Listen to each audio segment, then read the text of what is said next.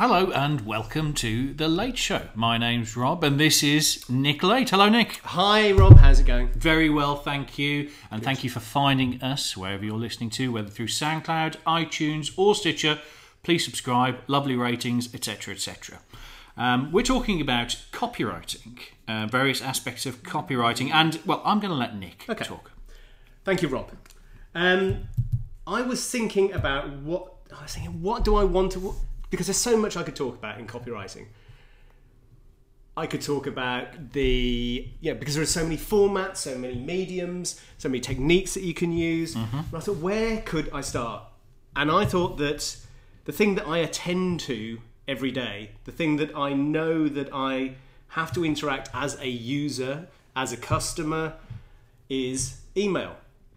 And more specifically, inbox.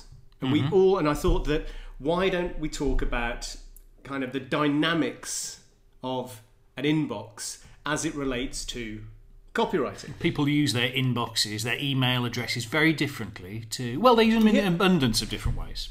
They do, and I think, and just before we came on air, I did say to you, Rob, that it is strange. I think that everyone has their own idiosyncrasies when it comes to inbox. Now, it could be that it's... some people go on their mobile, some people exclusively, and may never go onto a laptop or a desktop or even a what do you call them, like an iPad, tablet. Equally, there might be some people who they only ever check on their desktop, laptop. So there are different times and places. There's a static. There's a mobile, literally when someone's moving. So what I wanted to do, and this is, I want you, dear reader, dear viewer, dear listener, I got there in the end.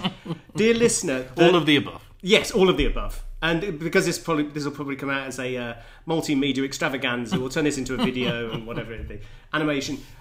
What I want you to do is, as I'm talking, I'd like you to think about your own inbox. How you access emails on a day-to-day basis. This is going to be absolutely unique to you.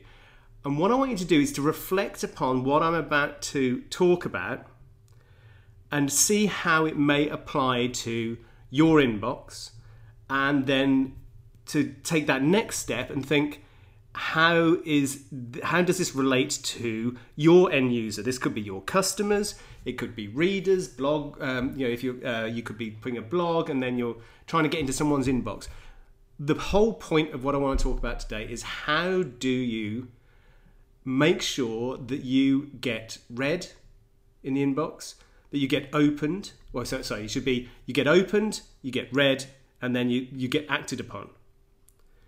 That's what you want to do, and I'm going to go into more detail. And there's lots and lots of kind of, it's almost like the 12. Is it 12 steps? No, not 12. The 12 layers to recovery. Email recovery. Yeah, it could be that. It could be that. But there are, as I started to write them down, I think there are so many different gradations of how anyone looks at their inbox and makes those small, very, very quick decisions of whether to read, delete, unsubscribe. So there is what I really want to do is start thinking about what actually happens in the individual's mind, their perception, their cognition when they go to the inbox. Because I thought someone must have talked about this before, because it's so important, and it seems to be so for me like common sense, because you go to your inbox, and that is where, if there's a commercial communication, people are trying to get through to that. But no one really talks about, but there are people who talk about subject lines, that's fine. Then they talk about the design and whether it's mobile friendly and all that kind of stuff, which is all good. But no one has actually gone to the extent where they say, how does an individual, their cognition for an inbox, their inbox experience. I'll explain more. Hopefully this is starting to make sense, but absolutely, the levels of engagement. Yeah. I mean, Rob, why don't we start with you, Rob?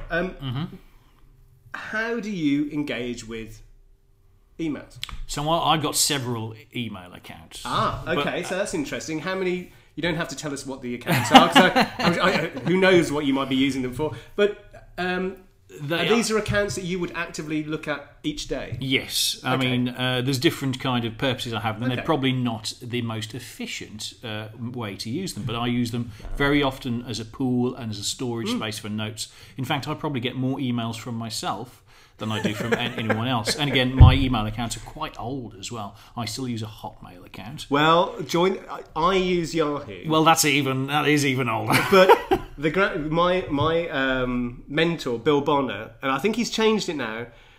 He had one of the first email. He was very early onto the email scene, and he up until I don't know if he's still got it, but he had something called a CompuServe address, which was a string of numbers. It wasn't even his name. It was maybe. No, it was a string of numbers. I'm pretty sure the early CompuServe ones were a string of numbers, and if you had that now, it would be unique. It probably doesn't even exist anymore. But yeah, tell me about how many different inboxes. And you say I should back up. What you said is really interesting. That you said it's probably very inefficient. Yes. But I think that most people are inefficient. We're human beings. I think we're all, unless there are some people who are really, but I think most people are not logical. They're not. They could be, in quotation marks, more. They could simplify the way they do things. They could be more productive, more efficient. But that isn't what human nature is like. People are fallible. People are also, they have their own little ways of doing things. They have little habits, and they enjoy them. And it's something which, email is not just about these metrics that we see, open rates, click-throughs, and those kind of things. Behind those numbers are humans, and those humans from day to day are not necessarily always, in a way, the same person. That person can be short-tempered one day, they can be relaxed and open the next day. And their relationship and their perception and their experience of an inbox, as we're talking about inboxes, can be very, very different. Sometimes they may be looking at it in a very angry, in a very dismissive way. And so that's when that person may unsubscribe or delete an email that another day they probably wouldn't, and unsubscribe. And I've had people from my own email list, they've got very angry for some reason or another and said, get me off your list, or whatever it would be, very, very angry. And I say, I'm terribly sorry. Yes, of course, you can come off the list. And this is usually the next day. And their replies are invariably, I'm sorry, I was in such a bad mood yesterday. I didn't mean, I was just getting all those other emails that were coming through, and I didn't mean to delete yours. I would say, could you put me back on? And this happens a lot. That is interesting, because I think the way people communicate on a wide level when it comes to digital is they are far less confined by manners and good approaches, so they can these outbursts. But I've got two Hotmail accounts and one Gmail account. And my Hotmail accounts are older, and they're almost like time capsules. They're almost like period pieces. I've got emails going back to 2004 in there. And I haven't adapted necessarily with, when it comes to Hotmail, the use of OneDrive and things like that. I prefer to keep it simple. Oh, is OneDrive where everything goes into? Yes. So it shows I can keep things there, but I prefer to keep it as a resource that I can refer back to more than anything else. Like passwords, actually, which is not a tremendously safe way to do it, but... So you've got those three. Sorry, just to back up. You've got those three emails. Do you check all of them? Yes. Each day? Yes. So the first Hotmail one, it was my primary account, and that was used for communication, personal and professional. But as friends, friends don't really email me anymore. It's WhatsApp and it's Facebook and it's Twitter. So we don't use it for that form of communication. The second Hotmail account was specifically for marketing emails and other kinds of... I will say bump at this point. So you would... that's interesting. Yeah. So you have got two Hotmail addresses. One which you only obviously give out to... So those would just be friends? Yes. And it might be on my business. CV back in the day. But now, using a Hotmail does look terribly old-fashioned. So don't worry about that. Let's get the other one. So I just wanted to get a handle on... You've got the one Hotmail which was a kind of a personal and also a Originally, it was to do with business, a business with my full name and stuff like that. Because Okay. I had a former colleague whose primary email that he used to send out on a professional basis was with the name Schizomofo. So my two Hotmail accounts are very straight. Okay, so the second one, did you early on make the decision that you would have a separate Hotmail account that was just for, what is it, for signing up to e-letters, signing up to and there's only one character retail difference between the email addresses, so I wanted to keep it separate that way. Okay. And also for different kinds of communications, and if I needed to sign up to other things that I didn't really want constant amounts of bump in the primary one. Okay, and did you open both of those around the same time? Yes. Okay. You look at those each day. How many emails would you say on a daily basis you're getting new in those? Probably about 20 to each, and 20 then to each. mostly Okay. marketing and information emails. Okay.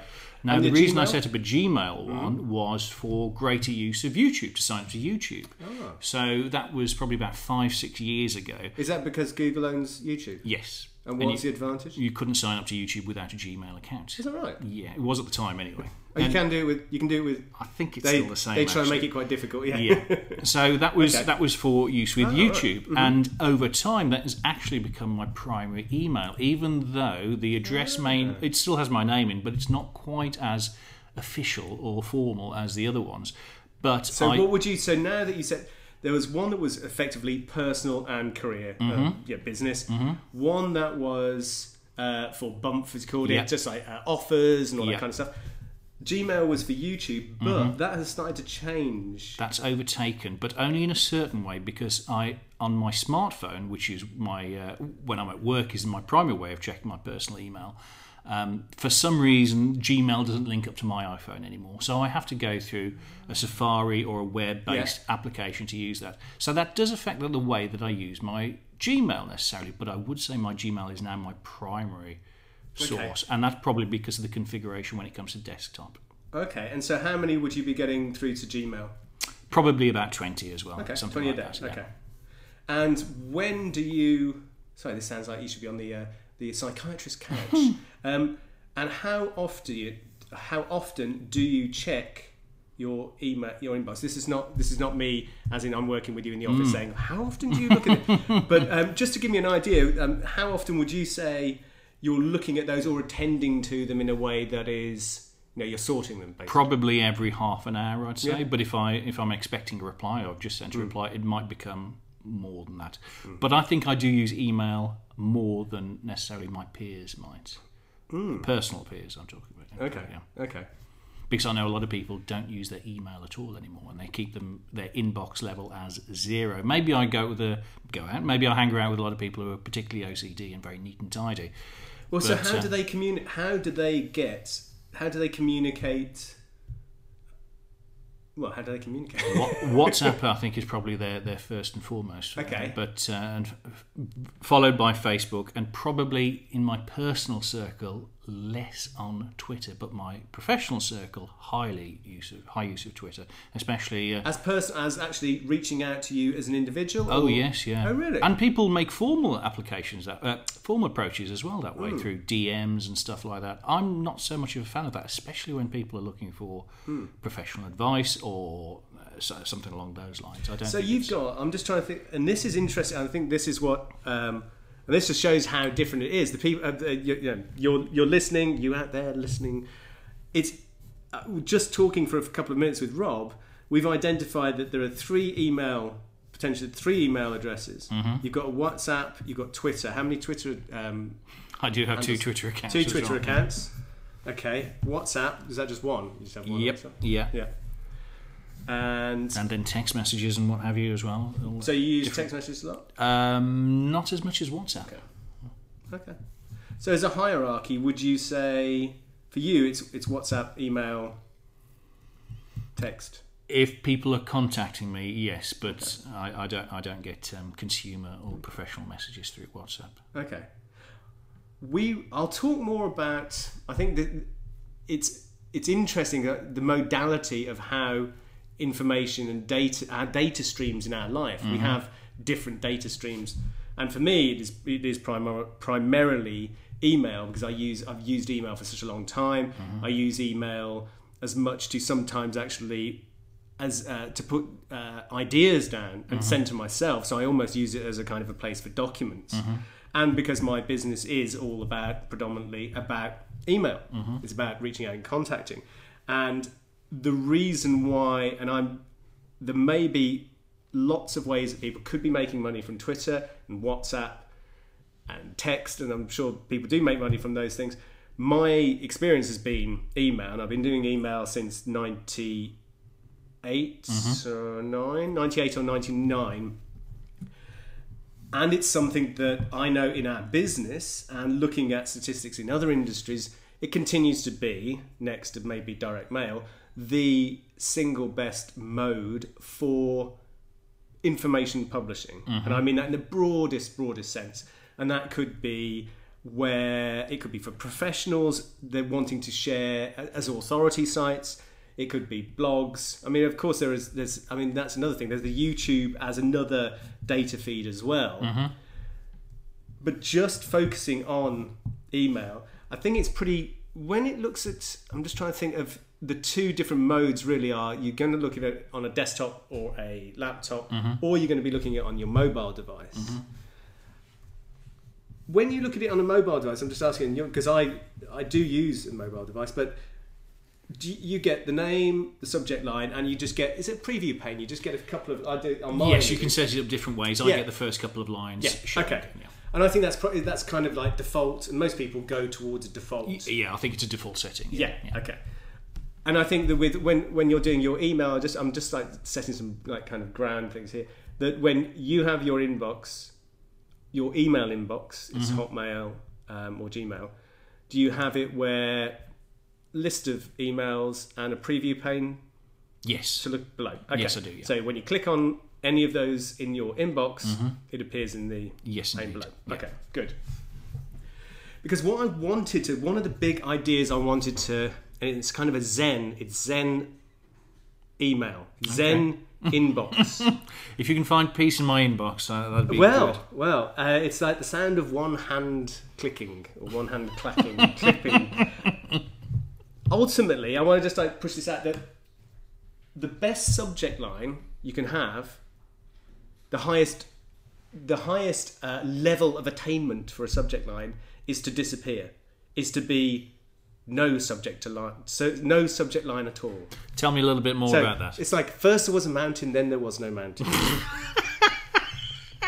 This is getting Confucius email. Well, I think that those gurus and spiritual teachers probably knew a lot about email, even though they didn't know, or maybe they did know. Maybe they're watching it now. The whole thing about email is when you look at email, you attend to different parts of it, and the way that the eye moves, you have something called saccades, and I don't know if that's the right pronunciation, and fixations. In other words, the saccades are these flicks of your eye, very quick movements, and your eye doesn't move along the line of, for example, looking at your subject line or book. You don't look in a straight line. Your eye, in milliseconds, like very, very quickly, is flicking forwards and backwards, stopping at certain places, but going very, very quickly. Gotcha. So we don't actually read in a linear way. So I would not suggest, because this has been borne out by eye tracking software, that when people look at an inbox, the first thing they're really going to attend to, and you look at these kind of heat maps that you can see, there'll be a kind of a heat down the left-hand side. Yeah. And that is just in the Western way that we read. I don't know if it's different in Japanese or in the Arabic world, is that we look from left to right. Yes. So naturally, when we look at our inbox, we look at the sender, the from, first.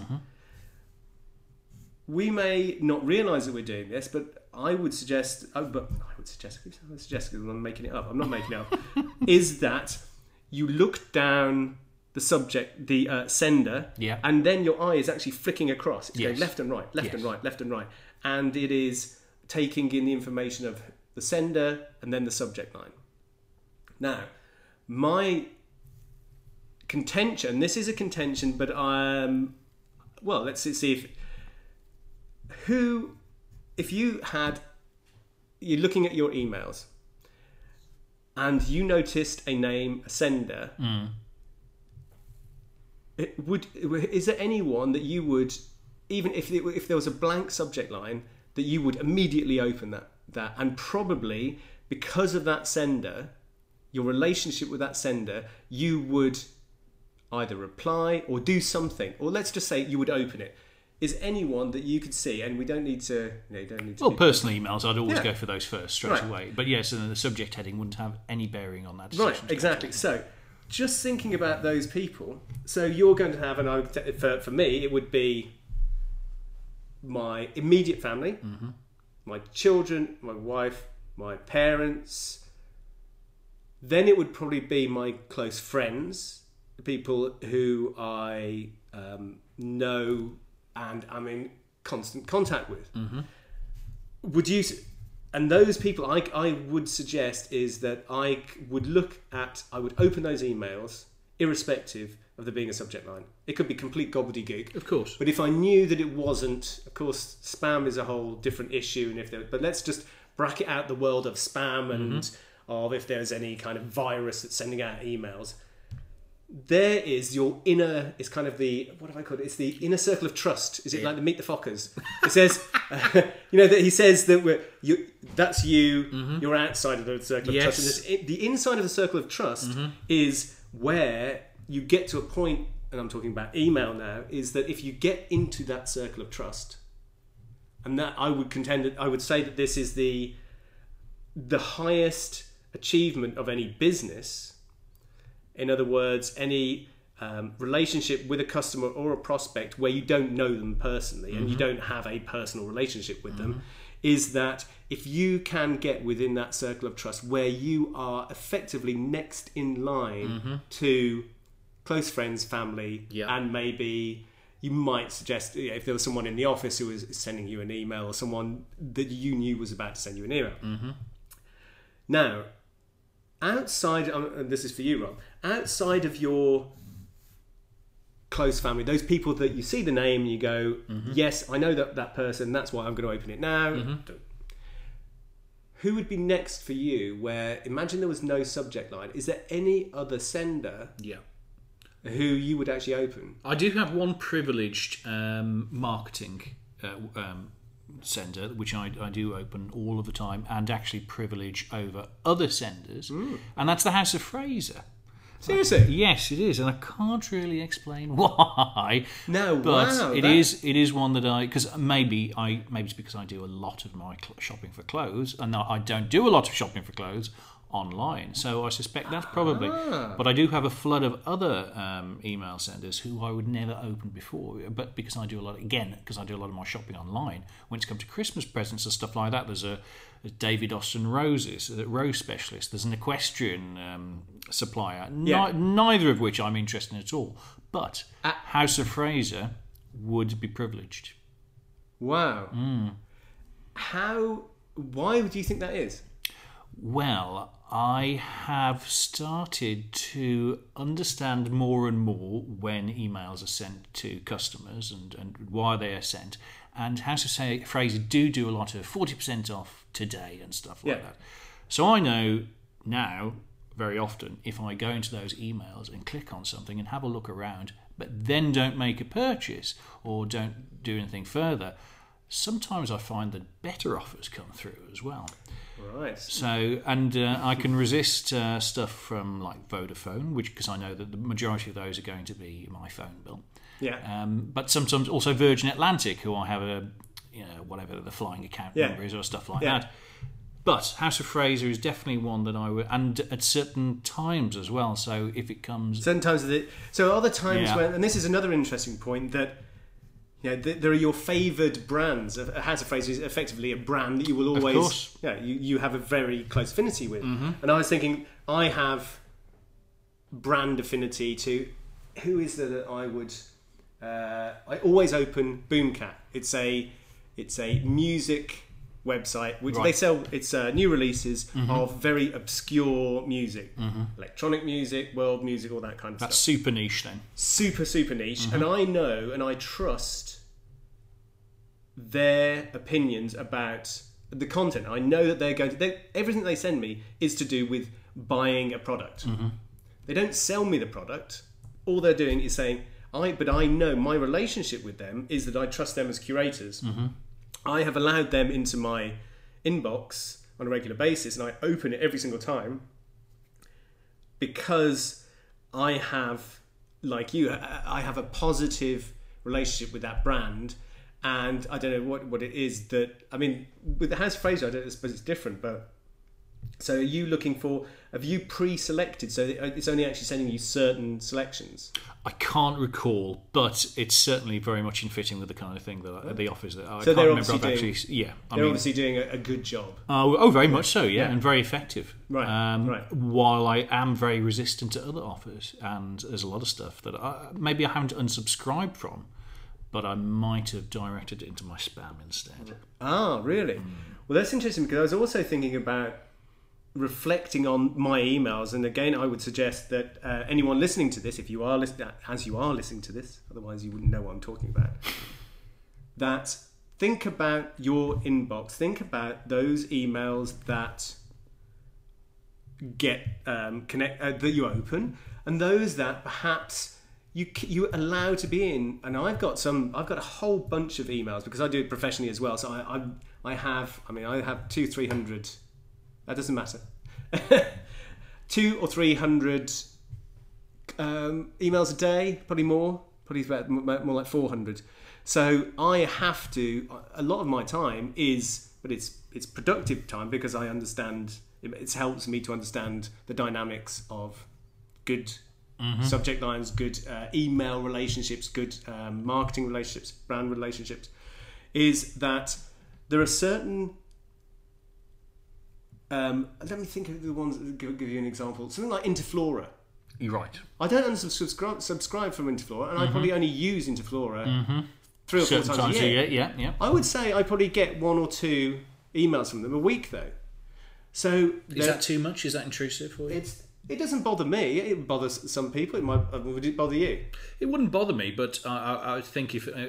like you, I'd only use them at certain times of the year. Well, I'm not speaking on your behalf, but would only use a certain amount of time a year, so they might be able to build a more accurate profile of when I'd be interested in these specific products. That's true. That's true. And I can't, because I only use it a couple of times a year. I don't find it intrusive, and it's also like there's one that I probably will never use. It's like the Classic Car Club. Right. And the only reason I think I keep it, and I think, well, I'm not bothered about hiring a classic car, is that there is that kind of, there might be this amazing car the next time. So it's a kind of an anticipation, and I allow them to reside and to enter into my domain. And is that a long-standing relationship you've had with Classic Car? Is that? Do you know what? I can't remember when I actually... Because it becomes part of your email inbox, not ritual, but habits, I suppose. Exactly. I mean, there are certain ones that go in there every single day, and I never read them. I'm very happy that they're in there, and I think it would be... I don't want to unsubscribe because there's something about the relationship I have with that brand that promises that the payoff for me, that those milliseconds or seconds perhaps, that I have to spend over a period deciding whether to keep it or not and to actually delete it on a day-to-day basis or week-by-week basis, is a fair enough exchange for me to hang around because I believe and I attend to them. So it's not that I ignore them, it's that I might take a quick look at the Classic Car one. I'll open it and have a look, and it'll be, there's a TVR, or it'll be an old, I don't know what it'll be. So a little Austin bit 7. A little bit FOMO then. Fear of missing out. Yes, I think is one of the main, is one way that email senders or businesses can make sure that there is some kind of a lure to keep people engaged. Even if they're not buying, it's important that you continue to have good relations even if you are not. Yeah. They may not be. People may be aware of you, and you may be sending stuff out to those people. They may not be opening, or they may be opening but never clicking. Mm-hmm. And I wouldn't rush to. And I know some people are very. Some businesses suggest that, you know, if people don't open it for a certain period, that you just chuck them off, unless it's really hurting you in terms of deliverability or anything like that. I don't see any reason why not, because I know that this is just from personal experience. The number of people who say to me, Nick, I've been getting your emails for 7 years, never bought anything, but I decided this time I'm going to do it. Oh, well, there you go. And then they go and spend some money. And then they become a customer and they're happy, usually. How very happy. would it hurt not sending them that email or Exactly. taking them off the list? Exactly. And I saw Frank Kern, who's another very good marketer. He's a very good marketer. trying to imply that I'm like Frank Kern. Yeah, I am. He suggests that it's important to go out to. Don't feel too uncomfortable going into someone's inbox with the same message, but you may change the subject line.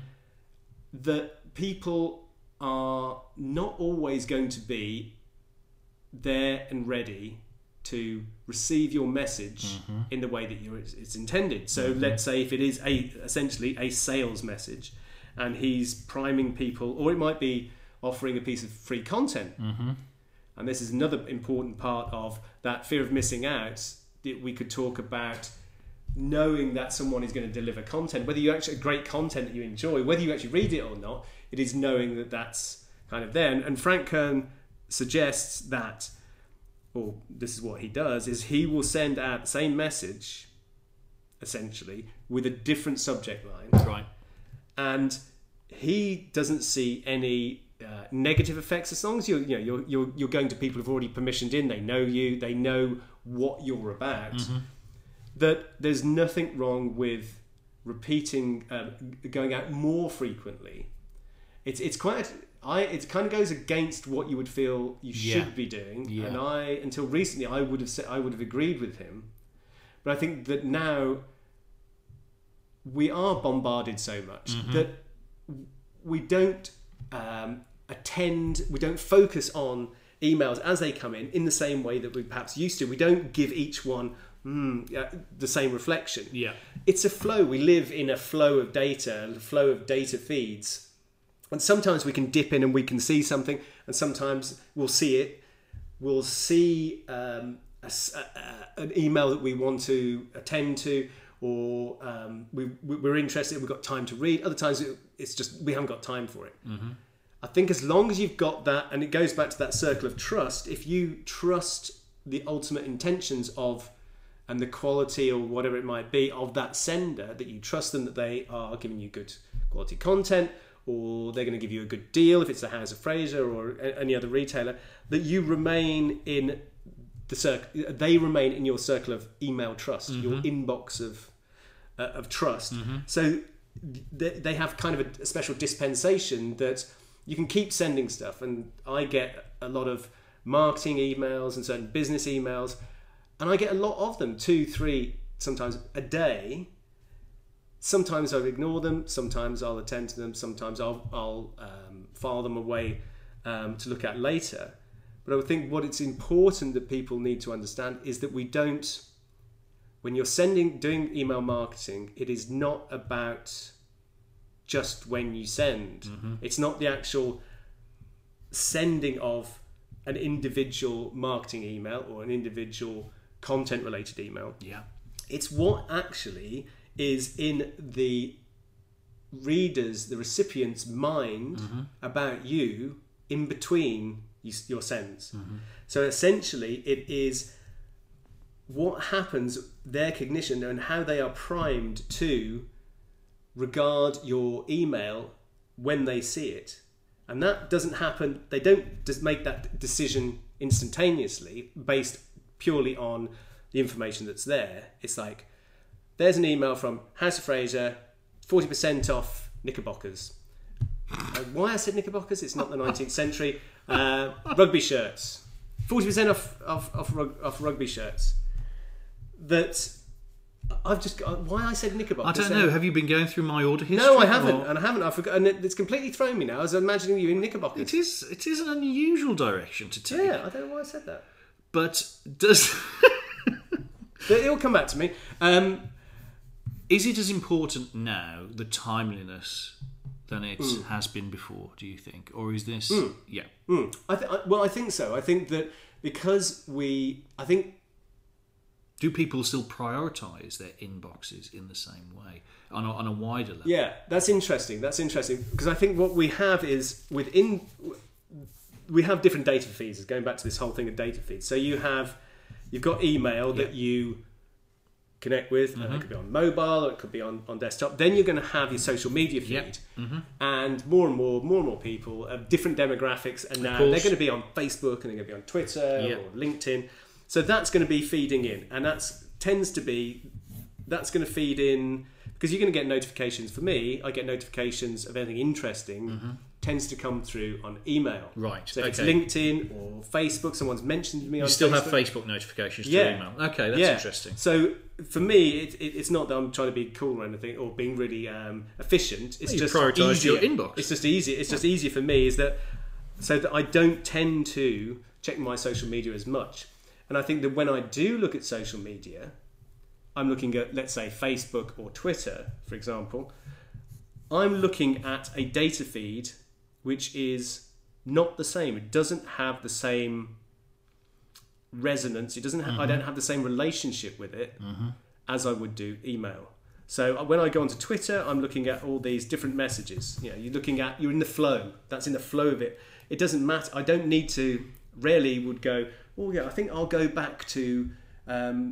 I didn't look at Twitter last Sunday. I think I'll go back to last Sunday and start looking at it. It's a constant cascade of information, while Facebook does have that personalisation and can come with recommendations from people you personally trust as well. It's a different point of contact, but like you say... But it is still relatively... Well, when I look at that's the thing, I never know. Well, I think everyone's Facebook is going to be different. Everyone's Twitter is going to be different. So that is another thing that we've got to kind of...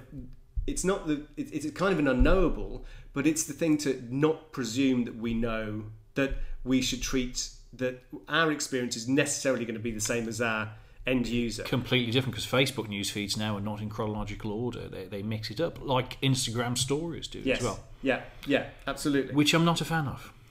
No, I try and keep it simple, so I don't. Yes, no, I don't. The Instagram stories that's relatively new. No, not for me. No. But going back to email and then comparing it to that, I think there's something still special about email and all the stats. Yes. When you look at email marketing, you look that it continues to be... People keep saying, oh, email marketing is going to die because there's going to be social media marketing, all that kind of stuff. No, it's not. It's never happened. It's not happened, thankfully. And I think there's a reason for that. I think there's a reason that inboxes are more cherished. It's where people should put more effort to be within the circle of trust, or just actually be in someone's inbox on a regular basis. Private as well, the privacy aspect. Yes, because I think from my point of view, when it's an inbox, my inbox is, I know that I've kind of curated it. I choose the people who can send me emails. Yeah. Whether that is directly, or it might be tacitly, or it might be it may have done it years ago, and even if I can't remember, but I know pretty much, unless it's spam or that virus, that I've pretty much permissioned most of the stuff that's going to come into mine. So it's curated. I have curated it. I've also attended, because it will be friends. There'll be a certain relationship thing with it. I mean, I'm just trying to think if I've got something else that I was going to say about that. Yeah, so it's permission, and I've got control as well. I've got less of a control if I'm looking at my Twitter feed.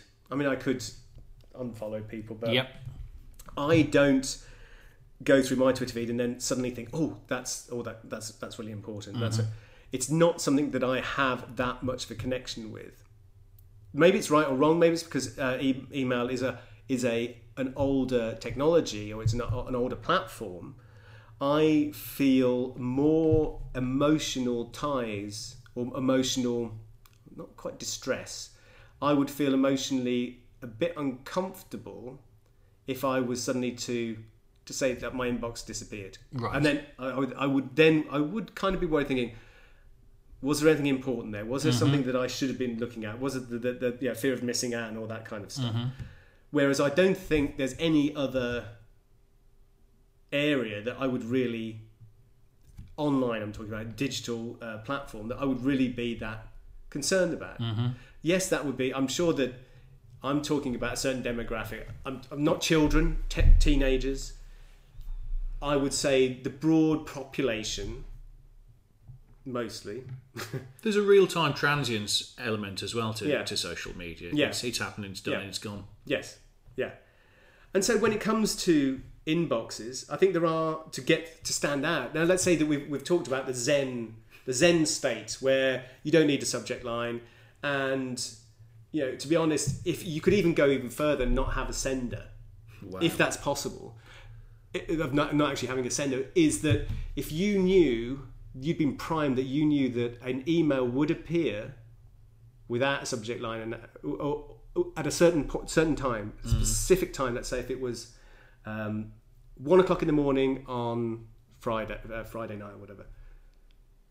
If something came through to your inbox and it was significant enough, and that you knew that the payoff of opening it was significant enough, it could be a secret sale of Knickerbockers from the House of Fraser. Yeah, always looking out for the Knickerbockers. Exactly. Or it could be a private, personal email.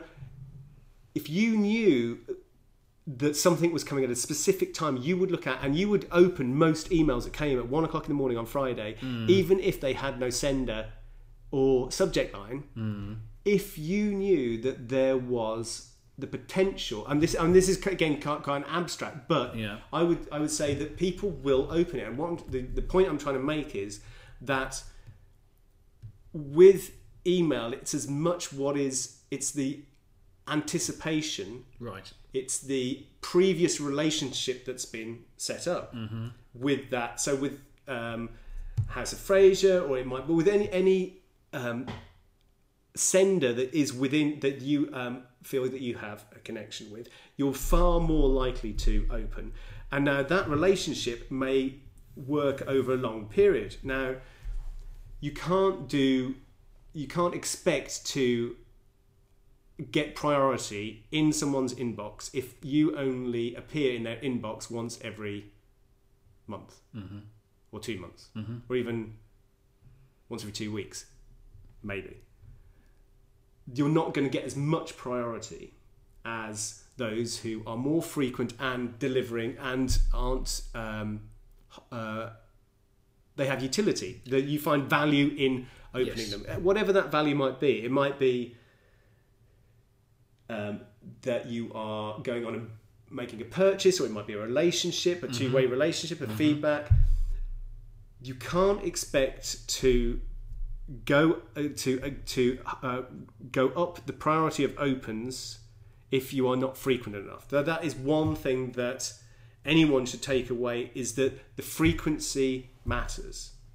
Now, you've got to judge it on your own industry and what your relationship is with your your reader. That might be once a day, it might be once a week, it might be twice a day, it might be 5 times a day, depending on the industry. Now, if I was an avid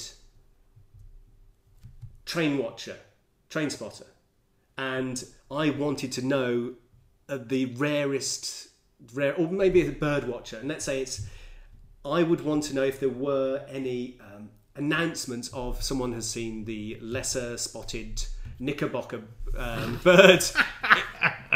And if there was an email alert that told me that, I would be, and I was interested in those type of birds, and very excited about being when they first come to it, the first one of the summer or the spring, whatever it be. I wouldn't mind getting that. Or, for example, if I knew that, I'm just trying to think. Are there any examples where you've got high frequency? I think what you say What's about the high anticipation is absolutely right. I mean, it's building up that sense of anticipation. For me, I'd feel a lot more comfortable with people coming into my inbox if we've built up that relationship where it's appointment to view. And what makes it difficult with sending emails sometimes is that you can't hit the time dead on because of the way servers deliver and stuff like that. Yes. So that is a bit of a thing. But in terms of high frequency emails, I think it would be the course of a sale or something like that. 2 days left, 1 day left. Absolutely. All that kind of thing. I mean, we could talk, and probably will do a whole podcast on countdowns. I'm very good at conundrums. So. Oh, no, not that kind of. Fricassee was the favourite one I ever got. Fricassee? Yeah, I was quite impressed with that. Didn't really know what it meant at the time, but asparagus is another good one as well. Oh.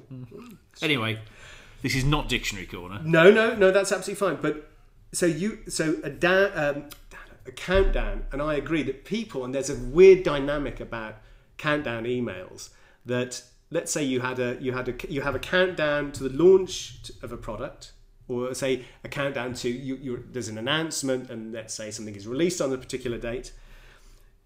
You can send, as long as people are interested in that, and you can opt people in. There's ways of you can get people on to segment the list that people are interested in that, and then you get people excited, and then you get the launch date, and then you tend to see, in my experience. And no matter what the price point of a product or service, you will see a major spike on the day of the release. Yes. And then what we tend to do, and not always, but certain products, what we'll do is that they're open for a certain time, or that offer is open for a certain amount of time. Yes. So you see a spike, and then they're told in advance that maybe it's another week. So let's say it opens on the Friday and it closes on a Friday. So you would see a spike on the Friday, and then we would tend to go out every single day after that with at least one email. I'm kind of generalizing, and again, this all depends on your type of product, your industry, but you can adapt it to of course. So you would see a spike, and then it would tail off after a day or so. And every time you mention it again, you might get a few sales. Then when you get within a couple of days, 48 hours, 72 hours, you start to say, the deadline is coming, And this is genuine, this is not to make things up, because usually when we do deadlines, it's a very good reason that we'll do a deadline is because we're trying to get everyone on at the same, to start a course or a program, or maybe it's a live event at the same time. So we don't want to have any stragglers, so to speak. But then as you get closer and closer, you'll start to see the curve goes up again. So you start to see increased numbers. Then, if you know that let's say it's midnight that you close, we will then see the greatest spike, and it's often bigger than the first day, in the last 6 hours. Really? And then sometimes, if you could I haven't done a proper analysis of it, but probably if it closed at midnight, I would say between 6 and 9. When the pubs are closing on Friday night. Yeah, but then you will see right up to the deadline. Now, there's some psychology of people. It is a fear of missing out, but it's also why eBay, I suppose, was an auctions. Auctions. It's that whole countdown thing. It's actually you're starting to have excitement. You're giving people a certain sense of. It must be some kind of dopamine or something like that people. Most likely, I'm sure it is, and that sense of closer and waiting. There's absolutely no reason. There's no extra benefit apart from. I mean, there's a slight gamification to it as well, because you win. You win before the time. Oh, the eBay. Yeah. Yes, eBay. But on when we're doing launches, and when I've seen other people do launches and then close downs. There is no extra benefit. So I used to think when I first saw it, maybe it's just there are people who've forgotten. But it's happened so many times on so many different types of products with so many different demographics that it becomes inevitable that what there must be is that people either are they holding out for the best deal possible? I don't know because the deal doesn't change. Of course, it doesn't change, and we say that deal it's not going to be repeated. Probably, or you can't get in on this particular offer because we'll get caught out. Yeah, of course we would. So I thought, well, maybe it is that people aren't organised or whatever, but it's actually not. I think that genuinely people must have get a certain type of thrill or something that they find they have to wait to get it. And I still haven't quite figured out. But once it's gone, it's gone. Yeah. So but it's going in the last 6 hours. Yes. Now, there are ways of opening up that again. I'm not. But in an ethical way, and I will talk about that in a different podcast, because I can't just say that flippantly, because there are ways of doing it. Gotcha. Ethically, which are important, and you've got to get it right, because otherwise you get caught up. I think we very much should look at those ethics, because yes. I didn't mean anything unethical by it. But no. Okay, what I'm going to do right now is, because I think that we're running to 50. I think we're over 50 minutes now, and I don't want this to be a marathon. So, rather than me start, I was going to talk about a few things, but I'm going to tell you what I was going to talk about. And what we'll do is we'll record another podcast in a couple of days to catch up with this. Those things are that in the next podcast, I want to talk specifically about what it is about a subject line that makes people open them. And I'll give some specific examples. And that's going to be stuff that you can introduce into your own, when you're doing your own marketing, your own subject lines. And that's a whole subject, and there's a few people I'd actually like to interview for that. So that might even turn into a whole series of things just on subject lines. I also want to talk more about,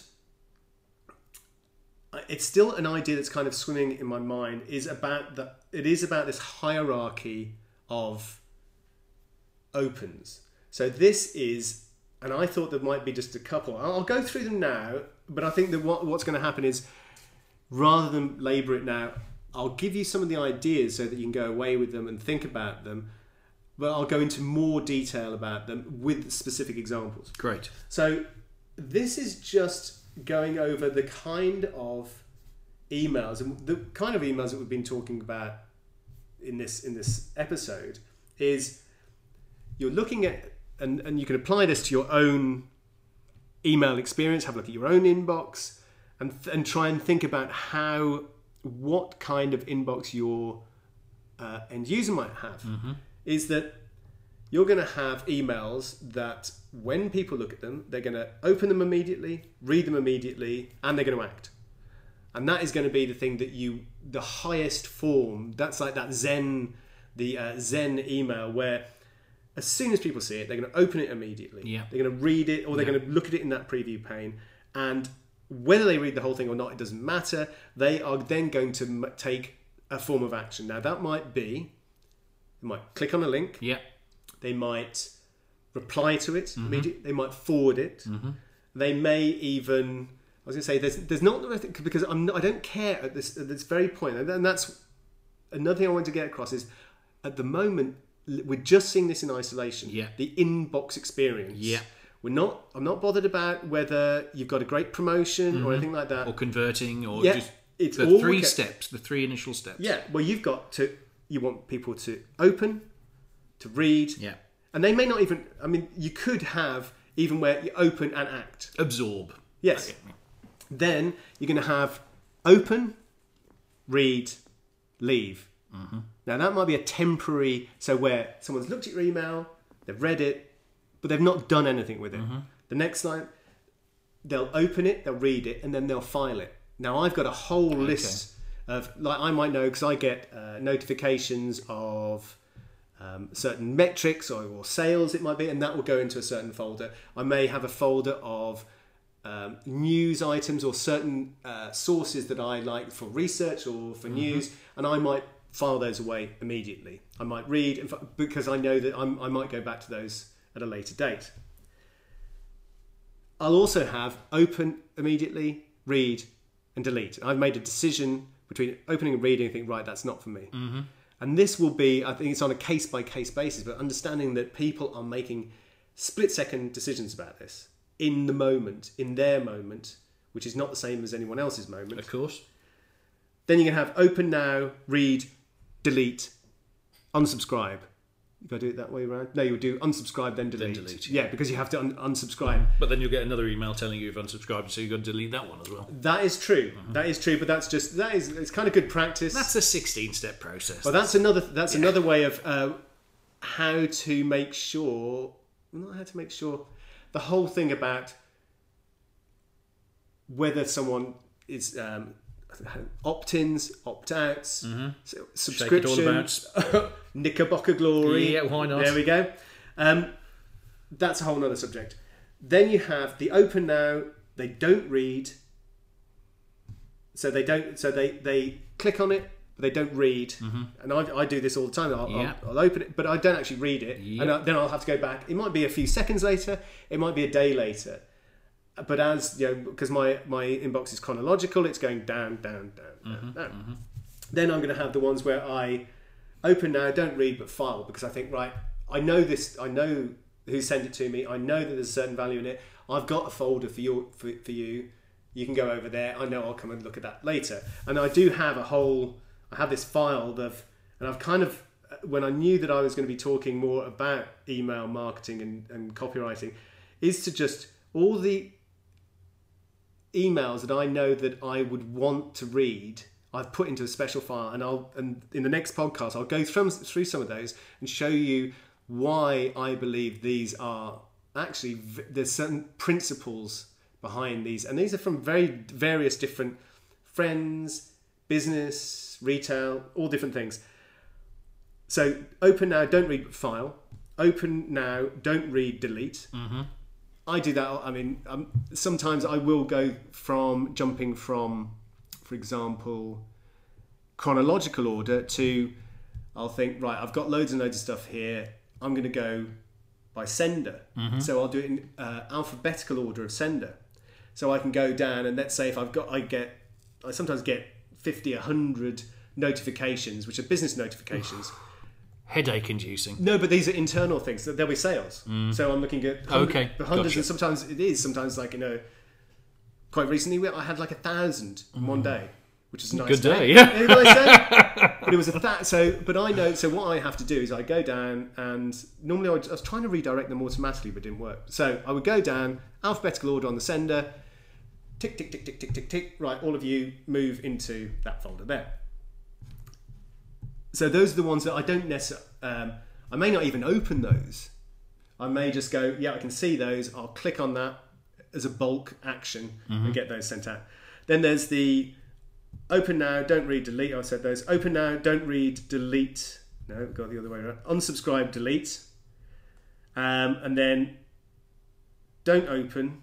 This is why we need to, because it starts to get a bit vague, fuzzy. It's like fuzzy logic when it gets down to here. It's I don't even open it. I don't read it. I just delete it. Yeah, straight away. But I don't unsubscribe. Yeah, well, that's very significant. So this could be, sometimes it could be like it's like the Hans Fraser. It's like the Classic Car Club. Why I don't know why I keep having it. Well, I do know why I keep having it. That's because I'm thinking about it now. Is I accept that intrusion. I don't see it as an intrusion. There is from my perception, and enough potential future payoff that I don't mind it appearing and me never reading it. And actually, all I'm doing is having to attend to that one extra piece of data that I've got to delete and make a decision about. Yeah.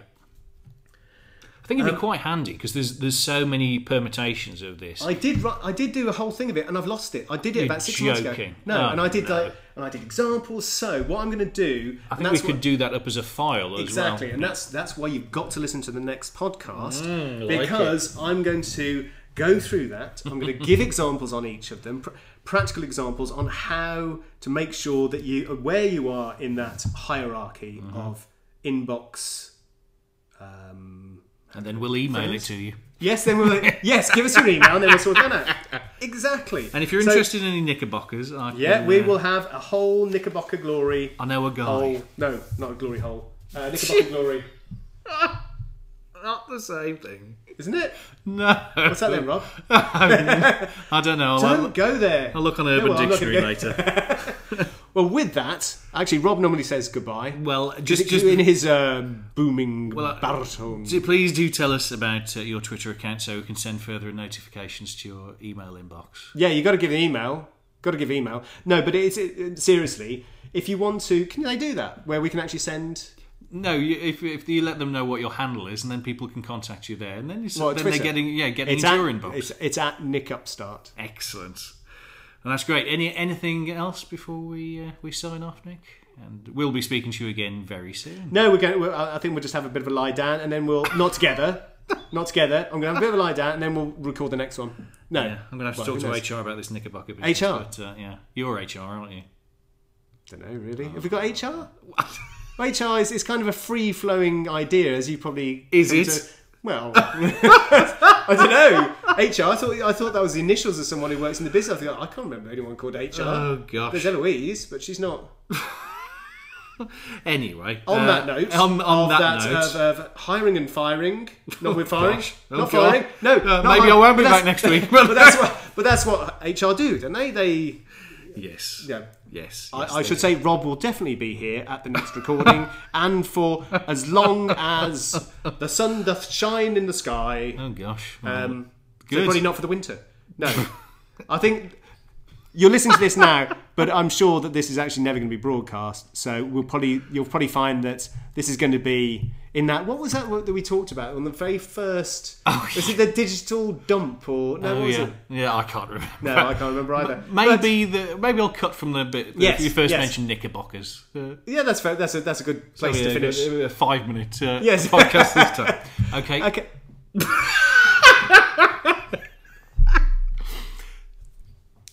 Boom, boom, boom, boom, boom, boom, boom.